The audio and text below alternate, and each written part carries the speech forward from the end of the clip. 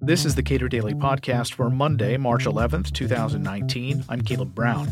In the case of Murphy v. NCAA, the Supreme Court affirmed that, no, the feds don't get to tell states what laws regarding gambling they can and cannot have on the books. So what's that mean for gambling going forward? Patrick Moran is author of the new Cato paper, Anyone's Game, Sports Betting Regulations After Murphy v. NCAA, available now at cato.org. Who made the rules for sports gambling prior to this case, Murphy v. NCAA? So, before 1992, states had their own laws regarding gambling in its many forms, whether that was casino gambling or horse racing or sports betting. In 1992, however, Congress decided to pass a law called the Professional and Amateur Sports Protection Act, commonly referred to as PASPA, and at that point, from that point forward, it was the federal government regulating sports gambling. Okay, but that didn't necessarily mean that states changed their laws to deal with it. It just meant that the federal government believed that it had a role to play in regulating sports gambling, presumably because of its expansive view of the Commerce Clause. Is that about right? That sounds about right. So basically what happened is PASPA prevented states from changing their own laws to then allow sports gambling. Prior to that, states were allowed to kind of set their own rules, but basically what PASPA did was prevent states from changing them to have sports betting be legal, but they could change their laws to have it be illegal. So it was kind of it was what Justice Kennedy called a weird result. Right. So one can imagine that state legislatures might be upset at having their prerogatives challenged about what laws to pass or repeal. New Jersey is home to Atlantic City, a gambling capital in the United States of America, and this case came rolling through the courts. That was Christie v. NCAA, and then it became Murphy v. NCAA. What did the court give us in that case? So what the court did was affirm what many of us knew to be true, was that the federal government can't force states to act or not act, to enjoin them from changing their own policies on something. And so it was what was great about this is that it gave states the opportunity to then set their own laws on something that's always been considered to be an area where states have the most expertise. You mentioned New Jersey. I mean, New Jersey has been setting their own policies on gambling for decades and very successfully in Atlantic City. So there's no reason why sports gambling couldn't be treated the same as casino gambling. And this follows a long line of cases, right? Oh, absolutely. Yeah, you've got Prince, New York. There's several cases that outline this idea that the federal government can't.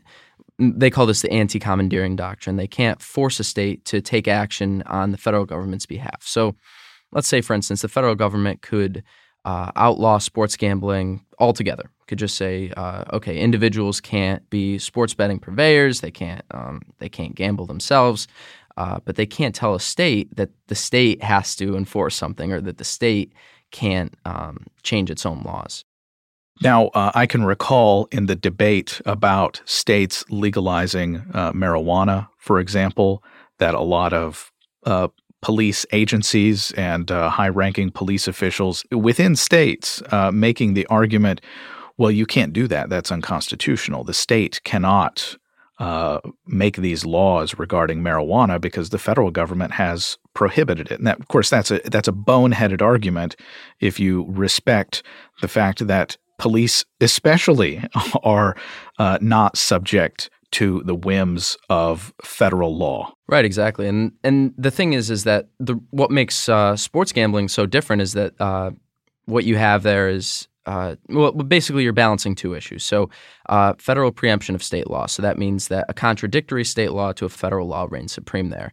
But also the federal government can't commandeer a state to do something. So what makes this so different was that the state laws, feel free. Yeah, let me restate the question a little bit. As states had been toying with legalizing marijuana, the various police officials were saying that's unconstitutional because it would contradict federal law. And something can be legal as a matter of state law and illegal as a matter of federal law, but that doesn't mean the cops have to do anything to enforce that federal law. That's long understood. Exactly. Yeah, that was established in Prince v. United States, where the federal government was trying to get police officers to conduct background checks for firearm permits, and you can't do that. You can't have the federal government telling the states, "Oh, you have to use your own resources and your own officers to enforce this federal scheme." The federal government can enforce it if they want to. They can say, "Okay, well, we're going to send federal agents to do this," but they can't have state officers have to do it. So now that Murphy v. NCAA has been decided, what does sports gambling look like, or what will it look like in the years to come? Because my first thought about this case was, well, a lot of people in Missouri and Iowa are going to want to get online and place bets in New Jersey. Right. Well, I mean, to say what it's going to look like in the future is it's a little complicated right now. Basically, you have it's a new frontier. So on the state level, you have 6 states that have decided to legalize. That's Mississippi, New Jersey, New Mexico, Pennsylvania, Rhode Island, and West Virginia. And then New York and Arkansas have legalized but not implemented a new plan. 4 states were already exempt from PASPA: Delaware, Montana, Nevada, Oregon. They were all exempt, so they were allowed to have some forms of sports betting, different degrees, but they were allowed to maintain their existing operations. And then now you have most states are trying to change their laws to allow it to at least some degree, and only 12 states haven't. Among them, Utah, which famously gambling unfriendly. They don't even have a lottery over there. So, I mean, what we're looking at now is on the state level, it's looking to be states deciding based on the interests of their own citizens what they feel to be the best mechanism. And you're seeing different things in different states, like you mentioned, going online in Missouri and betting on something in, let's say, New Jersey. Different states have different regulations on that. So New Mexico, for instance, allows sports betting, but not on in-state college games. So they're trying to protect sort of that area.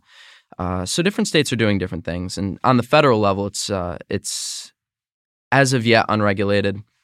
You see, at the end of 2018, former Senator Orrin Hatch and Chuck Schumer proposed the Sports Wagering Market Integrity Act, which would impose some different federal regulations. But after Senator Hatch's retirement, there hasn't been a new Republican to kind of step up and sponsor the bill. So that might not go anywhere. We'll see. What should be the federal role? If the federal government isn't currently regulating it, I can only imagine that some lawmakers view this as an opportunity to regulate, but what should they do? Well, I mean, the federal role in this isn't clear. I think that, there is something to be said of, I guess, regulating spillover. So let's say, things, let's say border states, New York, Pennsylvania, let's say something like that. They could get involved there. But I think, honestly, the best bet is for states to kind of set their own policies. They're the most experienced in this field. They, for decades, states have set their own policies when it comes to, let's say, horse racing or casino gambling, things like that. So there's no reason why this should be treated any differently in that regard. States know what's best for their own citizens for the most part, and, they should be allowed to kind of set their own policies. And they've been effective at doing so. States and tribal leaders have been doing this for decades, so they know the best way to enforce it for their own citizens. Patrick Moran is author of the new Cato paper, Anyone's Game: Sports Betting Regulations After Murphy v. NCAA. Subscribe to the Cato Daily Podcast wherever you get your podcasts, and follow us on Twitter @CatoPodcast.